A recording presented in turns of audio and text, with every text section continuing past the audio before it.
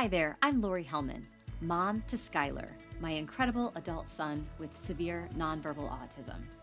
My goal when creating the Living the Sky Life podcast 5 years ago was that the content of each episode brings hope, connection, and some valuable takeaways to each listener. In sharing the many relatable caregiver stories and experiences, I sincerely hope that you never feel like you have to travel your parenting journey alone. If you haven't already, please connect with me through my Facebook page, Welcome to My Life, Skylar's World, or Instagram, Welcome to My Life _Lori Hellman, and let's keep the conversation going after each episode airs. If you are enjoying the podcast and are listening on Apple iTunes or Audible, please leave a rating and a written review and share Living the Sky Life with others. Thanks again for tuning in and subscribing to Season 5 of Living the Sky Life. Thank you for tuning in. I'm so glad to have all of you here. My guest today is Rachel Flanagan. Rachel lives in Minnesota with her daughter, Celie. Rachel is creative, motivated, and is more than willing to learn. She is sleepless, funny, and is always found with a cup of coffee. Rachel explores her own strengths and struggles as well as Celie's complexities and magic in a blog and page called Flanaville. Rachel writes as she speaks, real, raw, and from the heart. Rachel is also a co-host on the Table for Five No Reservations podcast. Having met Rachel in Minnesota earlier this year, I can attest to all of those adjectives to describe her. She is the first person to give you a hug. She is the first person to shed a tear and show empathy with your situation. She is also the first person to make you laugh and calm you when you're in a challenging moment in your life. So I am just blessed to know her and consider her a friend. So please enjoy my conversation with Rachel. So welcome back to another episode of Living the Sky Life. I'm so excited to have the part host of Table for Five No Reservations podcast, one of the many women that's on that podcast as a host. And she has her own page, Flanaville. So Rachel Flanagan is my guest today after a long wait of trying to get her on here. So welcome to the podcast, Rachel. Thank you, Lori. I'm so happy to be here. I'm happy we finally got our schedules worked out. I know you're in high demand, so I just had to keep chasing you down to be able to get you on here. Well, for those that are not familiar with Rachel and her daughter Celie, would you want to give a little backstory? You have a very unique story of how Celie came into your life, and I absolutely love it. And I just love basically it's your mantra that you always say that long before you knew her, you knew she would wear stripes and polka dots. You thought of green eyes and curly hair, and you were so sure that the universe would bring your daughter to you that even after you had lost hope, you said yes one more time to getting Celie. Yeah. I absolutely love that. So tell us all the things about Celie and how she entered your life. Sure. Yeah. Let's see. I started adoption process with my then husband in probably 2005, right after we had gotten married. And our adoption journey was tumultuous. We moved several times, and that sort of means that we had a process in Minnesota, then a process in Montana, and you have to restart. And in the midst of all of that, we also had, that was mainly agency adoption that we were looking into. But there was private adoption stuff kind of coming and going. And by the end of 2014, Billy and I had gotten to between 30 and 40 weeks with 30 and 40 weeks pregnant with 5 different birth moms. And then they asserted, the birth father asserted their rights, or circumstances changed, or someone within the family stepped in. And so we had an empty nursery for a very, very long time. Oh my gosh. In that, I myself was adopted. And so in that journey, I just kept reminding myself that I felt I was supposed to be a parent. Mm-hmm. I know that families work out just the way that they should. And I tried to keep the faith, but I'm saying this is some high level sentences over some real big pain. It's weird to grieve what you never had. Oh, Um, I mean, I get that. So I don't think it's weird at all or hard. I mean, yeah, every single time someone promises you a family member and then it's yeah, ripped from you, I cannot imagine going through that many times.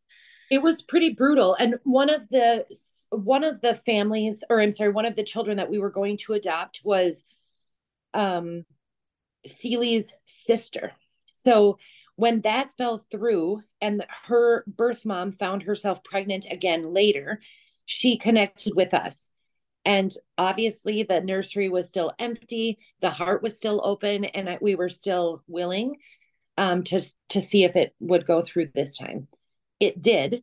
So we were paper pregnant with Celie's birth mom from about 5 weeks pregnant on. And I ended up at the right heel of the birth mother. I was in the delivery room. Oh, that's I nice. basically was the catcher. And I was able to give Celie her first hug. Oh, And um, I've just been her mom the whole time. We went into a birthing suite next across the hall from her birth mom and were discharged shortly after and have been her mom every day since. In what we've learned in her 8.5 years is that Celie has autism and ADHD was diagnosed first. Then anxiety and depression came second.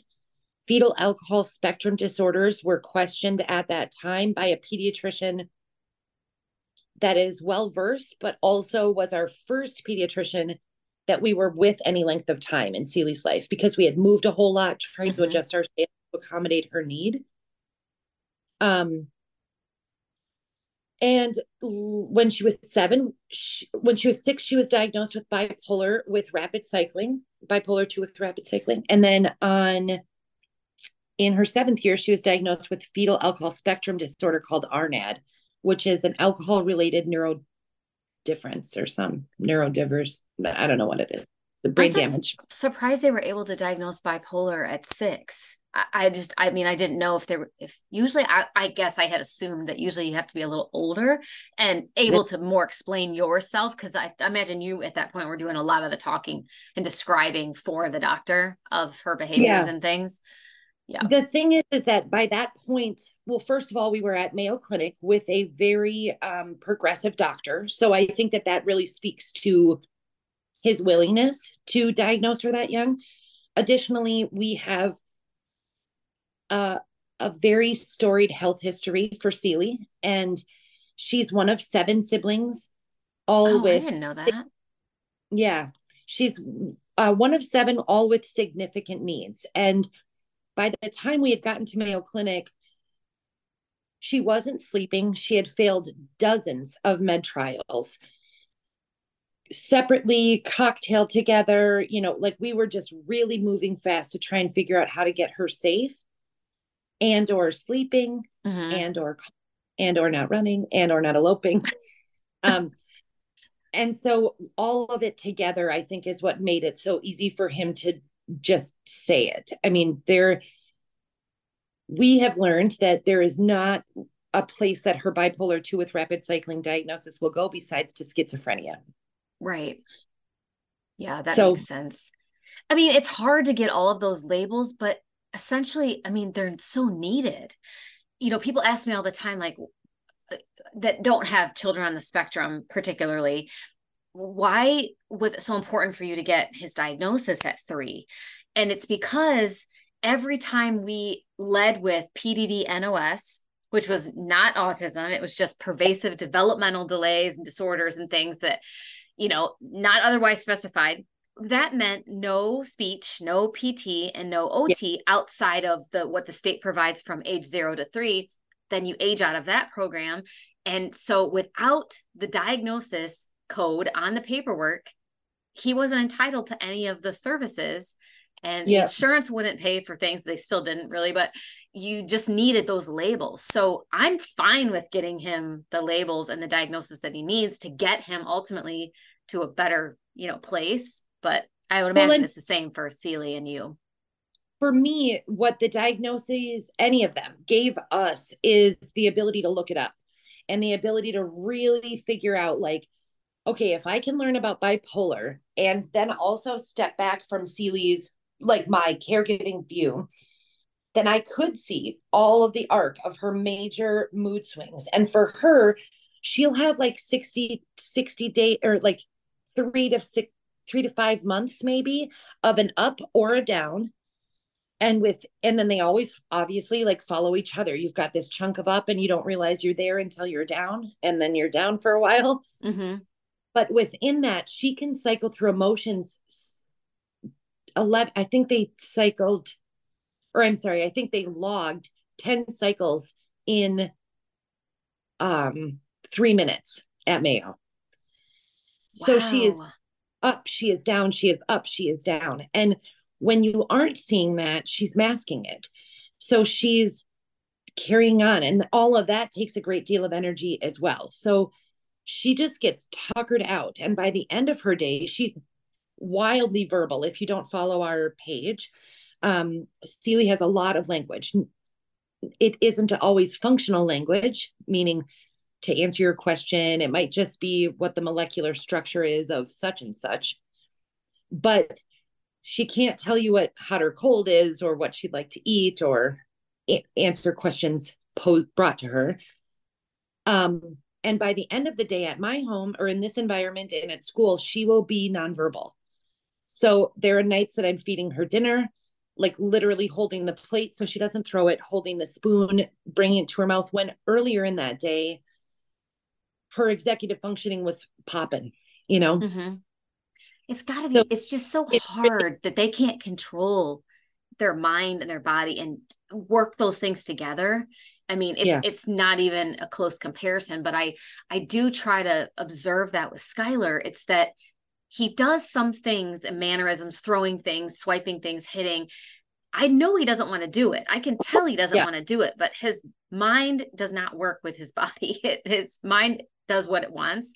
And if, I mean, I even have to walk him through, like, think about your body is what I have to say to him, and like scoot your hips back into the chair to get him to sit instead of saying sit down. He doesn't necessarily understand what I'm saying when I say sit down. So I have to yeah. say scoot your hips back, bend your knees, and tell his body so he can tell his body what to do.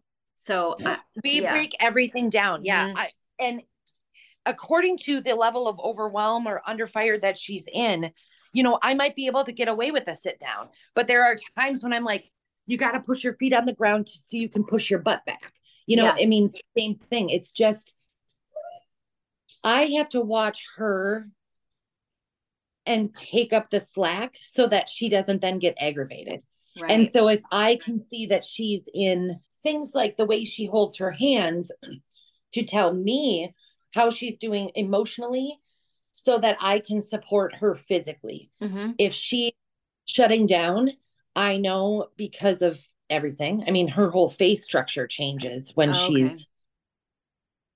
she's in a like major aggression. Her jaw's tight, her pupils are black, she's like charging. Like She is fight or flight for sure, right?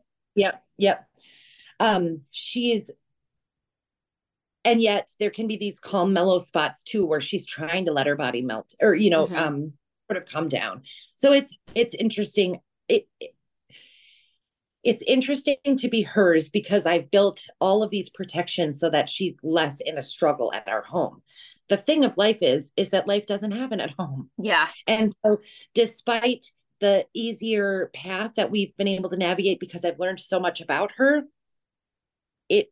she still has to go to school. Just Mm-hmm. today, dealt with a call from school because on her independent bus with an aide and a driver, everybody was unsafe this morning because she wanted a shoe tied different and her ponytail adjusted. And we're talking about a car that goes 70 miles an hour on the highway. I mean, you Yeah. can't be safe, but Right. it's, you can't tell somebody about the palms of her hands in an IEP. So what I know about her and can help her like use those things that I know to help regulate her, others don't have. And I can't work fast enough to get everybody to understand her at the level I do, you know? So we're just at risk. I feel we're at risk all the time. Well, and this may be a dumb question, but the people that all interact with her, like those bus drivers, like her teachers, I mean, and I know that there's IEPs for the teachers and things like that for them in the classroom. Is there ever like an opportunity to sit down with everyone together and like you demonstrate or you explain to the drivers, because they're not in the classroom with her, and so maybe people don't think they need to be fully educated on the ins and outs of Sealy because they're only with her for a short time for transportation, but that's one of the most dangerous places to have her have a moment like she did this morning. So I'm good. I speak with you, or I'm on with you right now. And then I have a thing with Amanda DeLuca for the More Than Project. Oh yeah. Cool. And then I'm connecting with the bus company for just that. I don't care if I do a lunch and learn for them. I mean, I will do anything to help people understand who they're transporting, but also those ones that are transporting my daughter. Like, let me help you help her. Yeah. Because the last thing you want is them to go, listen, we're done. We're not transporting her. Because that's what we're dealt with all the time is people have one bad interaction with our kids. A lot of times it's because they don't know how to manage. If they would have just asked us or we would have just communicated that. But the result is our kids are ejected from these programs and services and respite or whatever the situation is, and people are done after one instance. And it's like, it's so unfair to our kids because it just sends them a signal that they're bad and that they're being punished and they're losing privileges for these things and they can't help it. That is so built into the structure and the fabric of this country and the systems that are made to support our kids. You know, the Table for Five's last series was on the behind the scenes of the school district. And it's lucky for us that Sealy has struggled so much at school that she has landed in the placement that she is at right now at school. But the system is so broken that kids that are already entering vulnerable, excuse me, need to fail out 3 more times with no mention of what a failure looks like. So that means if Kathy's in a bad mood in northern Minnesota 3 days in a row, then that kid could get a transfer. Well, if there's a seasoned teacher dealing with that same student and she's like, I don't have a problem with this. I can handle this. I can whatever. She thinks she's helping that student, but really she's holding him back from getting to the right place. And it's also objective and opinion based that for Sealy, I started fighting for a level 4. It's called a federal level 4 school in Minnesota when she was in pre-K, because the kid I have today has been the kid that I've had the whole time. Mm-hmm. And it took until 2nd grade for her to get into that program. Meaning for the school to say, we cannot manage these needs here. It's been unsafe. She leaves the building. Aggression and self-harm have been major players in our path for Sealy. So when you're taking out the principal and 2 adults in the classroom at the same time, and all the rest of the students are in the hallway, they can't manage it. And so now she's at a school where the environment that she's in now is, I think, 4 or 5 students, including her, and up to 9 teachers or staff coming in. So it's lucky for us that she's there, but the system is so that everybody has to fail so many times to get there. And it's just traumatizing. I mean, it really is for the family and for the student. I don't agree with the least restrictive environment policies of this system, you know? Well, what does level 4 provide, just real quickly? Like, what is the benefit of that you tried to get her into? Oh, yeah, the level 4 school here is a building that's constructed altogether different, first of all. And I can tell you more about that, but the grounds themselves, there is like a prison height fence, for instance. It's a little like memory care in Alzheimer's patients. You have to have a badge to get through any door whatsoever. It's all on lockdown. And the support ratios, like I said, in Sealy's class are like 5 to 9. So 5 students, 9 teachers. That doesn't happen in the other settings, you know? And so it's just really highly supported. The other things that really tailor I'm sorry, make it a perfect fit for Sealy is that they're sensory aware.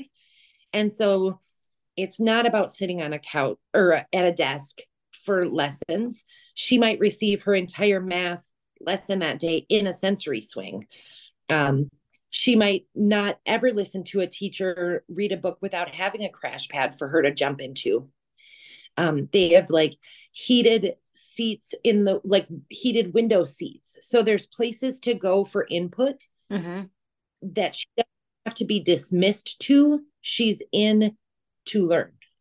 I imagine she likes going there Where more than she did the other. she really does. Yeah. Yeah. I mean, I think she thinks she goes to school on a cruise ship. I mean, it's like, what would you like? What do you need? How can I help? And they're perceiving the needs before she has them. And that's really glorious for me. I can at school. Yeah. Well, one of the reasons that I wanted to bring you on for this marriage relationship series that I'm doing, is because you've been very candid on social media recently that you're in the midst of a divorce. And I think it was so important that I have you on this episode or in this series, specifically because as you've just outlined with Sealy and how much work it takes, it's a full-time job and you get no sleep, and there's just a lot to manage by yourself. I would think a lot of moms in your position, I was one of them. Sealy is a little bit more extreme than Skylar, but there were definitely moments too where I was unhappy in my marriage, as I talk about in my book very openly. I got a divorce also, but it took me a long time, many, many months, to get myself convinced that I could take care of my 2 kids by myself, that I wouldn't flounder, that the kids wouldn't suffer for not having an additional adult body to help me. He really wasn't much help anyway. So that was probably, I gave him way more credit than he deserved at that moment. But so if moms or people in your position are listening that are struggling and just think that they might be better off by themselves than in a marriage that's making them unhappy, how did you have the courage to just say, you know what, I'm better doing this by myself than being in this marriage? Before Rachel answers my question, I want to be sure to take the time to recognize the sponsor of this episode. This episode is brought to you by Mia Via Toys, a brand dedicated to creating toys and learning aids for kids with autism and other developmental challenges. My son Skylar has almost every toy from Mia Via, and a few of our favorites are definitely the sensory-weighted plush octopus named Quigley and the plush elephant named Ellie. Heck, my daughter even took the mini Quigley to college. One of the coolest new offerings is the Line and Learn Cars set, which includes 20 cars and a fold-up parking lot. To check out all the incredible products, visit Mia Via Toys, that's MEAVIATOYS.com, and use promo code SKYLIFE15 to receive 15% off your first order. It's complicated for me, and I am really open, so I'm sorry if this takes a hard turn, but I struggle with my own mental health. I have significant depression with suicidal ideation. And so for me, it takes a lot of control to be here and to be okay. And in my own process of identifying like what triggers me, what is helping me, what can I avoid, what can I do better, it became clear that I was fighting for those things all on my own. And I don't necessarily blame my Billy, Sealy's dad.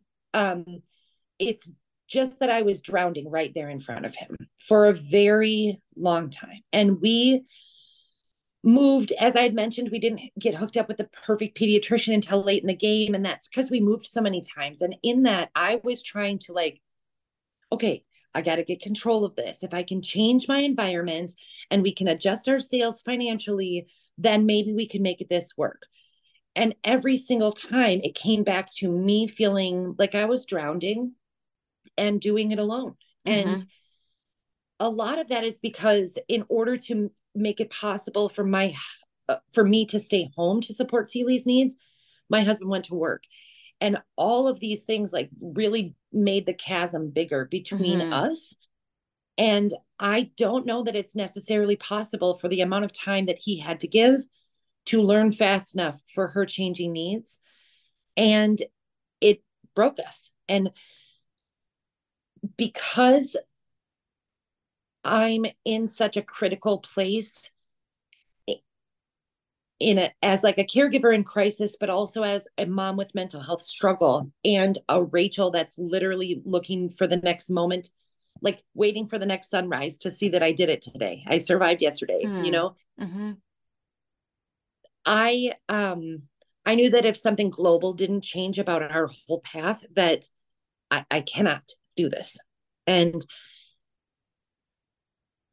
if that meant a group home for my daughter, we put Celie into crisis placement foster care. So we've done all these things to sort of give ourselves a break. I learned how to do it or receive respite. But nothing solved it. And so this is just to change everything in order to see if we can manage better. And I am only this brave because it's my last shot. Like I really feel this is the only way. Yeah. In our arguments and fights, I noticed that the word divorce started coming up when Celie was maybe like 5. Like, I'm a screamer. He is not. It's not my coolest thing. But in it didn't mean anything. So I'd throw out like, why don't you leave? And he wouldn't respond, or he wouldn't leave, or we'd continue to battle. And all of those things just kept sitting with me and sitting with me. Like, if I'm doing this alone and it's overwhelming for you, then get out of here. And so I wrote myself a list. I put it in a folder, and sort of we had another argument, and I grabbed the folder. I knew what I needed to do. And I said, I'm filing for divorce. I'm not talking about a divorce. I'm filing. And that's the word that changed everything. It went from fight for the marriage at that point, or was he like in agreement with you? Like this isn't working. This is just not. He thinks this is the only mistake of my life. Really? He thinks, he is just certain that he and I will end up together on the other side of this divorce. Like we'll find each other again. And I can't focus on anything but saving myself right now. And so I have any interest in being with anyone. I need to get myself safe and show Celia a stable environment. Yeah. That's all I can do. And that's like a day at a time. I'm not planning on another spouse or round 2. I just don't want, besides like the job that I have is significant. Yeah. Well, and Celie needs you to be healthy. I mean, that is the best example of someone putting themselves first. Yes, you're not neglecting Celie and you're doing everything for her. But if you only focus on that, you're not going to make it. None of us could. It's not possible to give 100% of yourself to someone else, especially if you're struggling. I hope you're in therapy. Do you see a therapist? Okay. I'm taking medication. I've done a lot of therapy. Right now I'm not, because I can't pay somebody to make me cry. I'm done with that. I get you. Doing quite well. And I'm not in any imminent danger. I'm not in any danger right now. I'm sleeping as best I can. We have cultivated one of the most life-saving relationships of my life and of Celie's. There's a family that provides respite for us, and they also did her foster stay. And I know you've met her. So when I need to, I can call Chris and just say I'm bringing her, or come pick her up, or please help me. And we trade kids. So I'll take some of hers or whatever, but getting a break is the only way through. And I could realize in those moments that I was having a moment of calm, that I was either fighting for her safety or fighting him about her safety. And what I need doing with my time is worrying about keeping her safe, not the lack of. And I need to be providing an environment where she can be stable, even though stability doesn't come easy here. Right. Well, is there, I know that the concept of the divorce and things in the relationship in the home doesn't probably resonate much with Celie, but does she understand that Billy isn't sleeping there anymore and that she will visit her dad? What does she understand about that? Because of the foster placement, she understands that she went to someone else's house to live for a bit, to work on a calm and safe body and sleep, like certain skills. While she was staying there, Billy and I moved from our townhome to the home that I'm in now. And she understood that we were both working on stuff and we had to live in separate places in order to do that. The same was true when she was inpatient as a 5-year-old. She was there to work on stuff and we were at home working on stuff to help her come home. And so in this case, she understands that there's just another house where they're going to, dad's going to live in a different home and he's going to love you just the same as here. And we've allowed her to be sort of in control. I use the air quotes there of some of the things like, would you like to bring this bed to dad's so that it's familiar? Or what if you had the fort couch? There we have this big, huge sectional and the cushions are so strong that you can build forts out of them like a nugget. And she determined that she really thinks dad needs that couch. So like just putting her in control of little bits of things has allowed her to accept the idea. And we haven't started. I mean, we're recording this at the end of September. I asked for a divorce at the end of July and he signs his lease on Sunday. So it's all just sort of been navigating this middle that Kelly Clarkson writes albums about. Yes, very true. Yeah. I think that was my biggest, hurdle. It still is, I would love to know when Skylar can spell it to me, just what that did to him going, because we did week to week with my kids. And I know for a fact that my ex-husband did not take care of him the way I do. He adamantly refused to do any kind of therapies, PECs or anything at the time. He just said he didn't have the time. And I'm like, oh my God. So it just pained me as a mom that 2 weeks out of the month, I had no control. And for a controlling person, that was just like the end of me. So I always, that was my biggest worry about divorce is how the kids, especially those who are nonverbal and can't really explain to you what it feels like, what they're emotionally and mentally going through having 2 homes. Kendall, it was easier to sell it to because I'm like, hey, you get 2 rooms, you get 2 sets of clothes, 2 Christmases, she was only 3. So it was easy to kind of sell it that way. But with Skylar, I explained the same things, but I don't know what part of it he took away. And then of course, now he has 0 relationship and has a new dad with Josh. So I don't know. I just worry about that.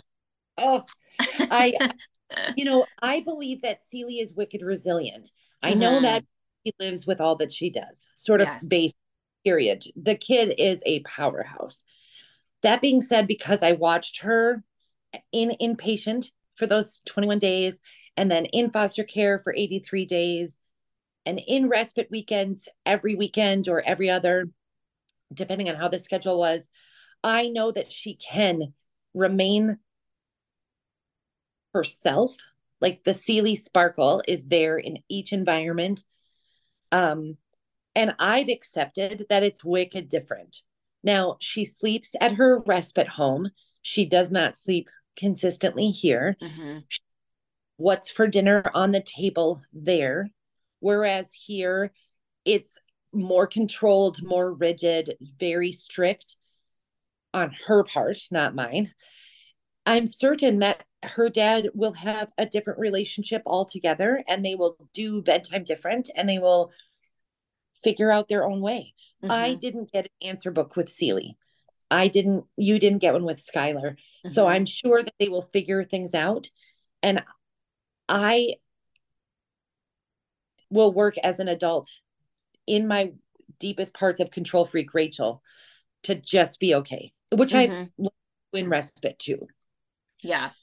Well, I know you're just, kind of just at the beginning stages, I guess, of the official divorce and separating and all of those things. But I mean, even just having the courage and the strength to put yourself first and to file the papers, what have you learned about yourself and the resiliency that you have? I mean, I pray that you do realize how strong you are and like how resilient you are for the things that you have gone through in Celie's 8 years of life and everything prior to that. Now this, like, you are an incredible person, Rachel. So I hope that you've felt those things, or you've told yourself those things, or if you haven't, like, what have you learned about yourself? I've learned that I'm really, really strong. Like I feel capable and also crumbling, and I've accepted that you can be both. Mm-hmm. I am a mess. I thank God this is a podcast. The hair is recycled. It's wet from yesterday's hot pool. My shirt is today's. I just really am a mess, but I accept that I'm making progress. I realize why I crumbled in so many ways in all the different layers of my life. It doesn't do me any good to blame that on my daughter's diagnoses or my husband's strengths and weaknesses, or any other thing. I just accept that, like, this is where I'm 40 years old. I'm doing this because it's the only way through. I've tried everything else. And I have conviction about that. I've really tried. I've tried to do family. I tried to connect. I tried to have common language. Now I just need to learn about a Rachel and trust. I'm beginning to trust myself. I'm not that far. And I don't believe all the things that you said. I just think that if it's true about me, then we're all pretty remarkable as women and moms going through so much. Yeah. I just, I didn't always feel that way about myself either. And I didn't look at things that way. And that's what my second book is about, actually.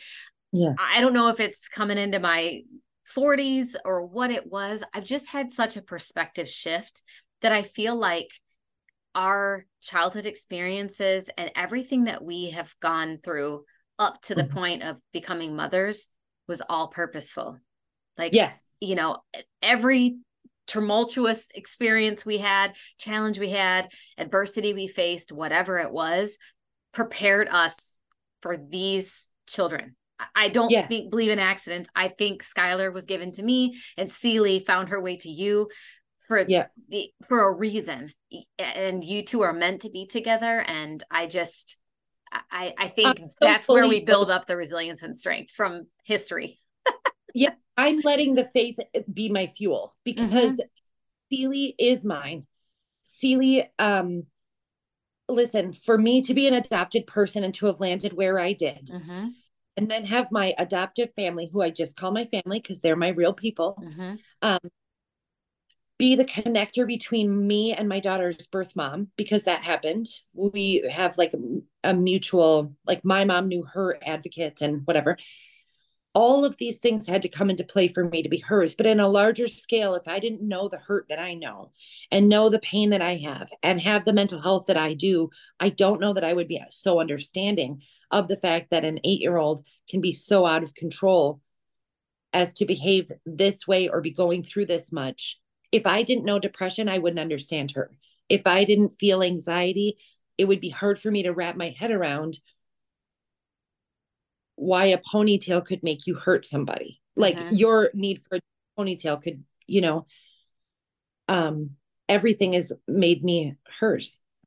Well, and I think your ability to also tackle those hard things, but to jump right in and be a kid with her and let her just enjoy life, that's huge too. And I don't know that everybody's personality is made for that. I mean, I can't get enough of your mermaid tails and her makeup and her hair and just you doing her hair so cute. And that is the bonding experiences between the two of you that nobody else could share. It's so unique with the two of you and it's fun. It just takes away all of the other stuff, the yuck stuff that we get sick and tired of dealing with. And I'm sure Celie doesn't want to deal with it either.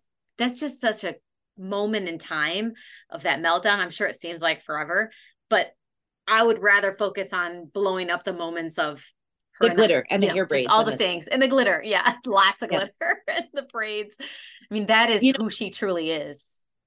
The thing is that is Celie in Mania. So as she's 6, 5, 8, she's navigating life through these other characters, because we use the characters to teach her emotions and play, whatever. When she's in Mania, she has as big of needs as she does when she's in depression. And so it's cool to be able to be her sidekick. It's necessary that I'm there. And all that I can do is soak up the smiles, because the only thing I know being hers is that everything is temporary. Yeah. But what I don't know at all anytime is how long this stint is going to last. How long until you let go of my hair? How long until this depression leaves? How long until we can see light again? But how long until we get to play Yahtzee and count numbers and talk about worms and paint and stuff, Yeah. She's such a cutie. I mean, she really is. I guess, I always hate to use the word advice, but it's the only word I can think of ever. If there's anything you could tell a listener who might be kind of struggling with the same things, whether they're thinking about changing their relationship status, or they're just overwhelmed with their child and they're internalizing it all and feeling like, maybe it's hindering their marriage or their relationship because they're not communicating with their partner about what they need or what they feel, or they feel like their partner is absent and not sharing in the roles and the duties and the responsibilities. It's easy to build up resentment to your partner if you're doing 95% of the parenting and they're leaving for work and coming home and it's all done and they weren't there for the meltdowns and stuff. Is there anything you would suggest to people to do, whether it's have the conversation or have a best friend that you can bitch and complain to? Because I don't know what the answer is, but anything you tried?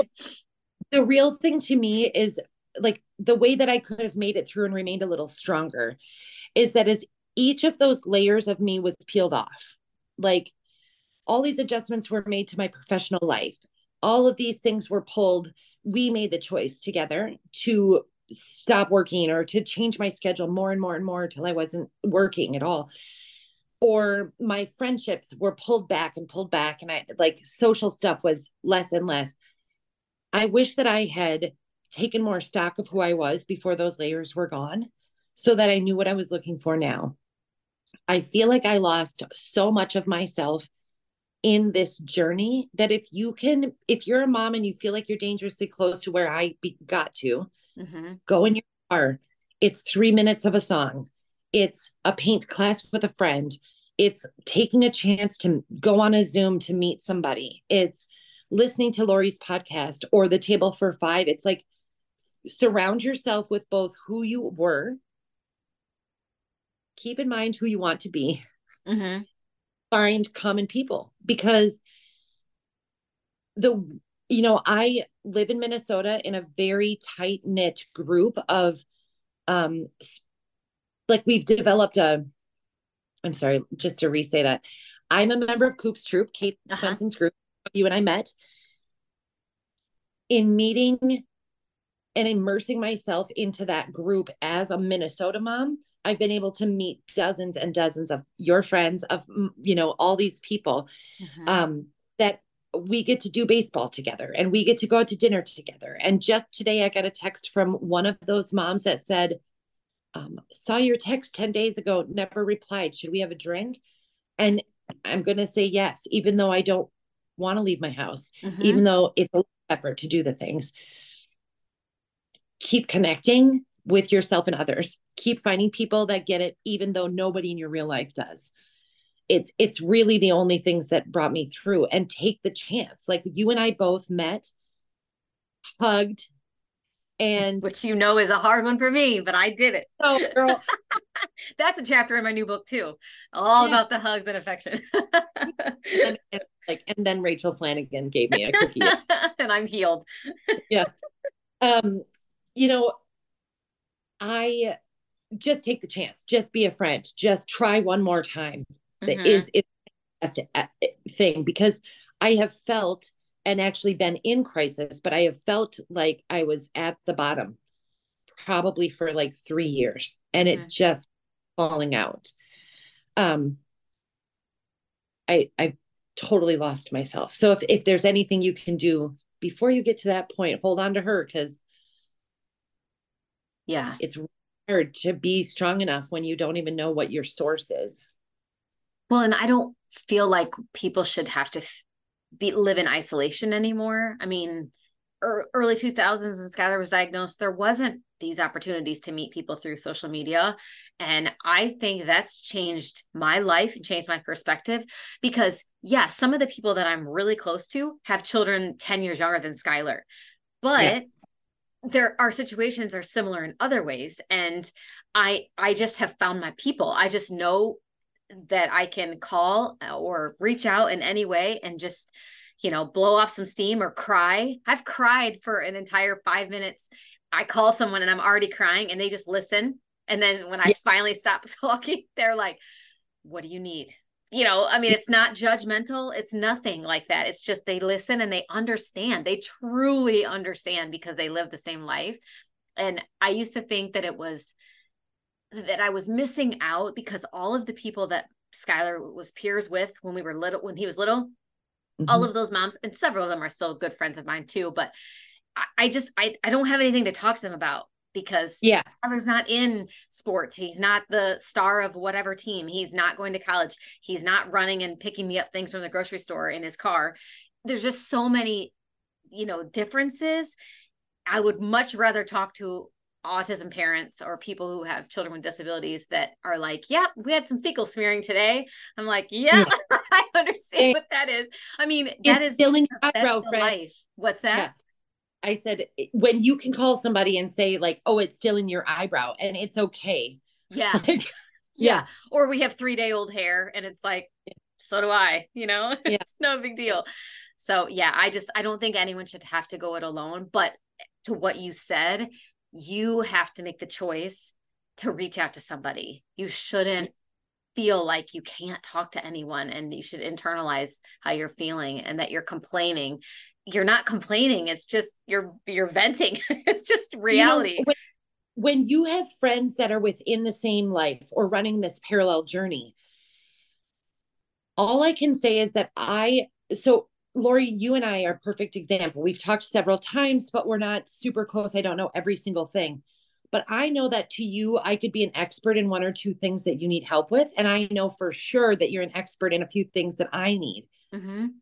That is not a feeling that I get when I'm in a room with people that don't get this life. It just feels hard, different, and cold. When I'm talking to you about my own problems, I know that I will help you and you will help me. Like, it's just this symbiotic, beautiful, I don't know if that's the right language, but it's this beautiful thing that we both take from that can be so fulfilling. I didn't feel like an expert in anything. I felt like a failure in every level of day and every process of my task list, until I was a girl mom that understood this other girl mom. Mm-hmm. Because in autism, naturally when your kid is autistic, you become a minority group. You're like a different group. In autism, there is 4 boys diagnosed to every girl. Right. And once I found something where I could just look eye to eye with someone and be the same, then we can share and grow and learn. Mm-hmm. One of the things I love about this community too is it's a difference between people who make suggestions. They listen, they hear you out, and they're like, well, I tried this, you might try that, instead of the people who don't live this life. And I'm not trying to be insulting, but it's just, even my own family, just outside of this bubble of autism, they're like, well, did you see that 2020 episode or that, series on autism, and that those parents did this, and it's almost judgmental to me. Like, why the hell haven't you tried that? Your kid would be talking too if you have just read this book or done this thing. And I'm like, oh my God, you just don't get it. And they make me feel worse about myself. So when I find my people that are like, yeah, that happened to us too, they'll grow out of it. Don't worry too much about it. I feel so much better. Yeah. It really is. I don't need the pressure of a teachable moment with someone that I'm connecting with or that I mean, it really, I think you can hear at the table for 5 that we have been in the 3 a.m.s with each other. We've been in the pukes. We've been in the like, oh, there's still poop on your face. We've been in the most glorious, huge milestones. Like when a kid doesn't throw their dinner plate. Huge. We will throw a party for each other's kids for no damn reason because that is the reason, being able to celebrate one another and having that chemistry and trust has brought a part of my sparkle back that I just didn't even know could reignite. I love that. I love hearing that. And then meeting people in person. I'm so glad we're able to finally do more events where we can see each other, because there's just something about getting that hug that that you didn't think you needed. It's just a room full of like-minded people, and it's just funny. I mean, the funny thing too is seeing autism parents in the wild, is like I like to call it, because we're so focused and we're doing the things that we need for advocacy and IEPs and all of this stuff. But when our kids aren't weighing us down like at that moment and we have freedom it's so funny. It's just crazy. It's just, we're normal people for 5 minutes. It turns out we are just normal people. Like we can still remember how to do the normal people stuff. Oh man. Recently got back from Moon Beach, which is another retreat that Kate does. And in 2 weeks, I'm going to Edenton, which is where Tales of an Educated Debutante, Adrian's weekend. That one is interesting because it isn't just caregivers. So I'm like, oh, I wonder how I'm going to do in mixed company. So it's caregivers and who? Her followers. So just people. Really? Just so people follow her that aren't caregivers? That's news to me. Like, I mean, I don't. Yeah. Why would anyone want to read about my life that doesn't live it? That is strange. I'm going to be in a mixed community, but I can handle it. I know. We'll see how it goes. You'd be doing a lot of hugging. Oh, geez. Well, I so appreciate your transparency and your honesty. I just think that this is a topic that we don't talk about enough. And it's funny because out of all the things I talked about in my book and, when I give speaking events and things, the one thing that people want to talk about a lot is Josh and like my relationship and my divorce and how I did it as a single mom. And that's a large population. There's a lot of parents doing this alone. And, I guess I didn't realize that. I thought I was kind of a unicorn, that I was a divorced autism mom and whatever, but it's kind of more the norm than it isn't. So I just appreciate when people are honest and say it's tough. It is tough. But I heard that 80% of special needs families have a divorce in them. I didn't think that I was headed there, but I can say that I really did try everything to save myself, to save our connection, to save our commitment to one another. And I can't. It's too much job for me to have to be okay to care for her and to care for anybody else. Yeah. At all. And you choose yourself, and you should put yourself first. Well, I tried the other time and I almost ended up, I'm happy to be here. Yeah. We're happy that you're here. Well, thanks, Rachel. And as I said in the opening, people can follow your page on Facebook and Instagram, right? At Flanaville. So Flanaville Facebook, and then on Instagram, it's Flanagoods, which is also our website. Okay. Yep. And then a Table for 5 is good, a good place to follow. That's kind of it. Yeah. Just come to Minnesota, get a hug, whatever you need. I'm just right here. Need me. Yep. Well, yes, that is much needed. Well, thank you so much for your time. And I'll be following along like I always do. And I'll link up all of your social media sites so people can quickly click and follow you if they're not already. So thanks, Rachel. Thanks, everybody. Have a good day. I hope you enjoyed Bye. this episode of Living the Sky Life, and will tune in for the next episode coming soon. If you haven't already, please subscribe to the Living the Sky Life podcast within Apple Podcast, Spotify, and Google Play, so you'll receive alerts when new episodes are released. Subscribing is the best way to ensure you don't miss a single episode. If you like what you hear, be sure to select the 5-star rating, provide feedback, and share Living the Sky Life with others. Thanks again for listening.